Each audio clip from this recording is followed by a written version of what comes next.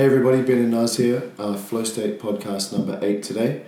We're titling this podcast "Tis the Season," aside from the fact that it's almost Christmas, and which is definitely my favourite time of year, mainly because of the Christmas music I get to play and abuse for the next few weeks. The topic is called "Tis the Season" because we feel like it's a time of year where there are some important things we must do.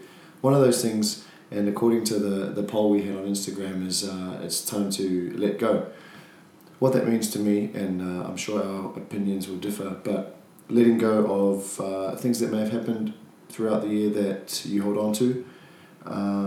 I know that some things I've held on to in the past, particularly at holiday time and moving into a new year, has inhibited me from moving forward, whether it's financially, mentally, sometimes physically, bad habits in particular.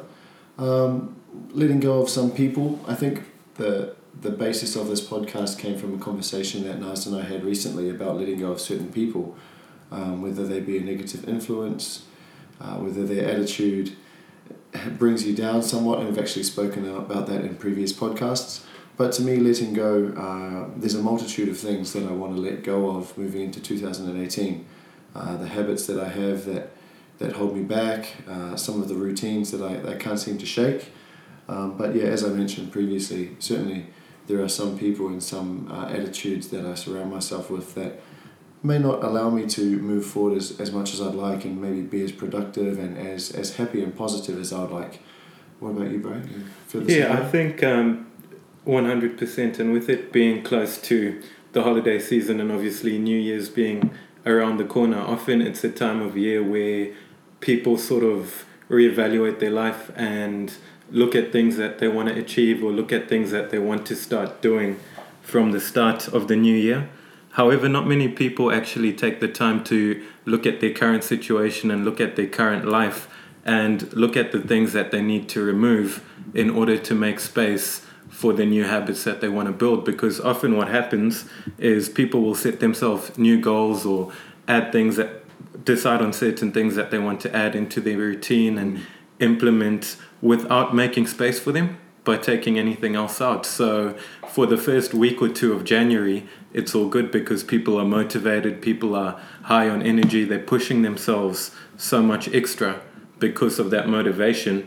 But what happens after a couple of weeks is you start burning out, and because of all the extra things you've added, you think, wow, I really can't cope with this, or, this is stressing me out. And then you find by the end of January or the start of February, people are then letting go already of their New Year resolutions and going back to their old habits because they didn't get rid of the old in order to implement the new. I agree. And it's interesting you bring that up quite early in the podcast, but recently I listened to a YouTube clip from Dandapani. If you recall, we listened to his London Grill. So for those of you listening, there is a monk/guru named Dandapani, and I hope one day he actually gets to listen to this, but he brought up a good point, and that is that we certainly have a finite amount of time in our day, a finite amount of energy. So if we can liken it to a computer's hard drive, there is only so much space we have or output we have of the energy that we consume and use. And so it's important that the energy that we use each day is used wisely. And you just mentioned that there's a need to make space for the things that we want to bring into our lives. Yeah. I like the idea that we need to clear out some of the perhaps negative things, or even just the stuff that we don't necessarily need in our lives in order to make space for that. Yeah. Failing to do so, I think, means that you don't change your paradigm. And for those of you that are new to the word paradigm, it's just another fancy word for belief systems. Without changing your belief systems, it's very easy to slip back into the norm, I guess, what would be deemed as the norm for you. And so in order to move forward and let go correctly, the first thing needs to be reset the subconscious or embed some new stuff. I think that the right term for it would be auto-suggestion, based on what we've been reading at the moment. Yeah. So I think my main piece of advice about letting go, rather than just saying bring some new stuff into your life, would be allow some space first. So I'm really glad you brought that up quite early. But what sort of things would you recommend we do then to make space and to create some new habits going into the new year? I think personally that it means start now. And we brought it up in our podcast that we did recently about not waiting for the 1st of January to begin your new journey, I guess. Yeah. You may as well begin now. And I've been doing so, and so have you, and it's been huge for me. I'm already halfway towards some of my 2018 goals that I set for January because I started a month ago. Yeah. Do you have any suggestions on how we can reset the paradigm and make some space in terms of that finite amount of energy that we do have? You know, one analogy that we chatted about the other day is look at your life as if you were looking at your diet. Now, if you make a decision that, you know, you're eating unhealthy or you're not feeling good, right. You're not just gonna, and currently you're eating a bunch of burgers, you're drinking every night, you're on the chocolates and on the ice cream. You're not gonna say, okay, well, more veggies and chicken breasts and avocados are healthy, so I'm gonna add that to my current diet and it's gonna help me feel better. Yes. If you don't remove the bad things that you're eating, the good things that you're adding are not really gonna have any sort of positive impact on your life. So in order to be able to add the good to what you're currently doing, you need to actually sit back and look at the things that are not so good for you, and you need to remove them. The same way when you're changing your diet, for example, you identify what foods are causing you harm. Yes. Be it physically, be it mentally, you know, what are you putting into your body that is preventing you from having the body that you want or feeling the way that you want or causing you illness. And then the first step is to remove those items from the diet. So do the same with your life or the way you spend your time. Look at the activities that you're doing that don't make you feel good or that are not in line with where you want to be. Look at the people who are draining your energy rather than helping you get where you want to be. Yes. And identify all of those things objectively. So before you can start adding the new habits, you need to get rid of all the toxicity within your life. And then you start adding the little things that are in line with your goals. And what you'll find is by clearing out the space, you then have more time. So you're able to actually put your energy into achieving the things that you want without, you know, overworking yourself or stressing yourself out too much. I think there's one thing that I'd separate as a difference between the diet analogy and real life. Yeah. And that is that there really is no space for slip-ups in terms of who you allow back into your life. Yeah. I mean, with a diet, it's easy for me to have the discipline to do the right thing for a period of time, particularly if I have a sporting event coming up or something like that, or I want to feel good. But then I do have times, take now for example, where I'll eat whatever I feel like. Yeah. And that allows me to fall back into a position where I go, oh man, I really want to get fit again, or I really want to be healthy again. Yeah. I don't think there's room for that when we look at it from a life point of view. I don't think it's healthy for us to do all the right things for 6 months of the year or 11 months of the year, and then in month 12 get the message from the ex-girlfriend or from the friend who wasn't necessarily a good influence on us. Then I think that has more of a detrimental effect than what a diet would. Would you agree with that? 100%. Because so, once you slip back into those routines, I guess you get back on that same frequency, and that's right. It becomes easier to start associating yourself with those people who obviously don't hold themselves to certain standards or might want to bring you down, and that's going to have a snowball effect on anything else. So it's very important to learn to say no. Do it politely. You don't have to, you know, be harsh to anyone or go out of your way to hurt people, but realize where you're going and realize what's good for you and what's not good for you. As well as the fact that then becomes a comfort thing. Yeah. It's a lot more comfortable to allow the messages from those particular people asking how your year's been or what you're doing for Christmas. It's a lot more comfortable to succumb to a Saturday night out with people who don't really have as much direction as you. Yeah. And I've been certainly guilty of all of that in my past. The first step for me, and just so everyone is clear, it's a process. You're not going to get it right the first 2 months. Yeah. It's going to be very difficult if you're in a situation where you have toxic people in your life to simply shut them out from day dot. It's like I said, it's a process, and I think it's one of those situations where you can just tread lightly, slowly make your excuses. I've done that actually recently and stopped replying to messages as often, stopped saying yes to invites. And it comes back to, let's take it from a spiritual standpoint, where we attract the things and people that we think about most. When you give no attention to those particular people, when you give no attention to those situations, they show up a lot less. And it makes a lot more space for positive, new and refreshing people. I agree with that 100%. So would you say, how did you go about identifying those particular people, or who? Like what sort of things did you look at, or what did you take into consideration? Because I'm sure that's something that our listeners will be curious about, you know? For me personally, I think I had a hunch already. Yeah. And the problem I had is that I was able to identify it but did nothing about it. Yeah. So it's the people who send me a message when they need something, or want to catch up with me when it suits them.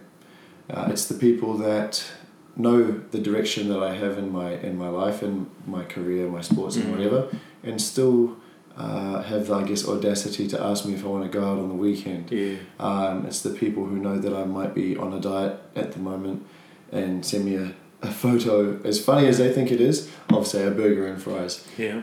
You know, we've said it before in previous podcasts, but those sorts of things don't serve me and my purpose. Yeah. And so it becomes an easy decision when I think about where I want to be. If I could break it down a little bit more, the excitement that I get when I think about what I'm going to achieve in 2018 far outweighs the comfort of allowing those people to be in my life. When I think about all of the goals that I've set, I look at the people who I'm currently hanging around or have been previously and go, okay, of these people, which ones are A, supportive of my grind, B, helping me to get there, and see if they're not, and they don't have to be helping you to get to a certain place. There's room for people in your life who are simply great people. I'm not trying to tell our listeners to get rid of people unless they have a positive impact on their goals. What I'm saying is there are people whose mindset and whose same old story that they keep telling you and themselves may not allow you to progress forward. And when I identify that, and slowly but surely I've started to simply ignore them, give no attention to them, and if I need to, I'm just very polite and make my excuses. It's been great for me. And I think one of the important things to note is sometimes it's the people who you turn to when you're looking for comfort that in fact have the worst influence on you, because, you know, maybe you're not dedicating everything, or fear of failure is currently holding you back from putting all of your energy into achieving a particular goal or following your path. And rather than facing the discomfort of putting 100% into that, sometimes it becomes very easy to just start hanging out with certain people again and surrounding yourself with people whose ambitions don't match yours, so that you fit into that kind of zone of comfort. You then compare yourself to the people that you're around and you think, okay, I know deep down that I'm not putting my maximum effort into getting where I want to be, but I'm still putting more effort than everyone around me is, or these people don't even have big goals or big ambitions, so that helps you feel better about yourself. Whereas if you associate with people who make you feel a little bit uncomfortable, not in a bad way, but in the way that, you know, if you have a group of people where you catch up with weekly, and every week they're talking about the progress that they've made in a particular area of your life, it sort of causes you to look back at yourself and think, you know, what have I done this week? Yes.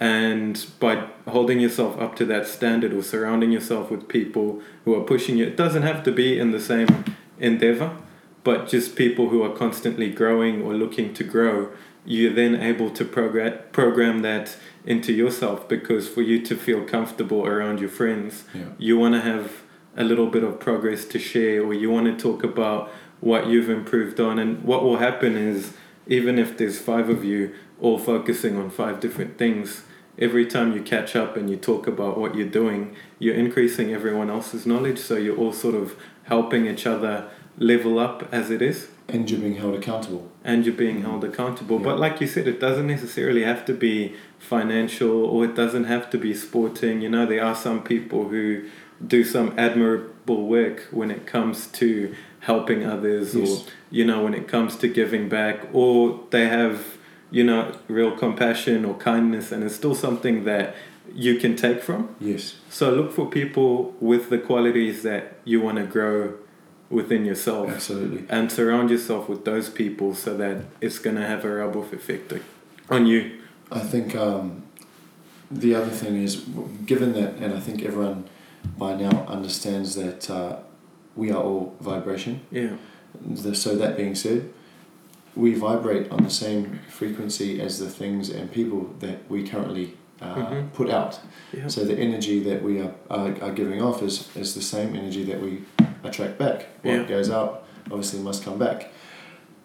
We attract others who sympathize with us on all levels of our life. So if you're in a position where you feel sorry for yourself, or like you need some sort of pick-me-up or affection, then you'll attract those sorts of people into your life. And I think only once you start looking for the challenges from people and the accountability from people that you'll come across them. And that was a real big shock for me, especially. We've spoken about this before, actually, privately. When you start to, I guess, see it for what it is, and see the people around you for who they are. Yeah. You can start to filter out the people who may only look to you for that comfort. Yeah. And then you'll find that there are people who come into your life who are there for all the right reasons. Yeah.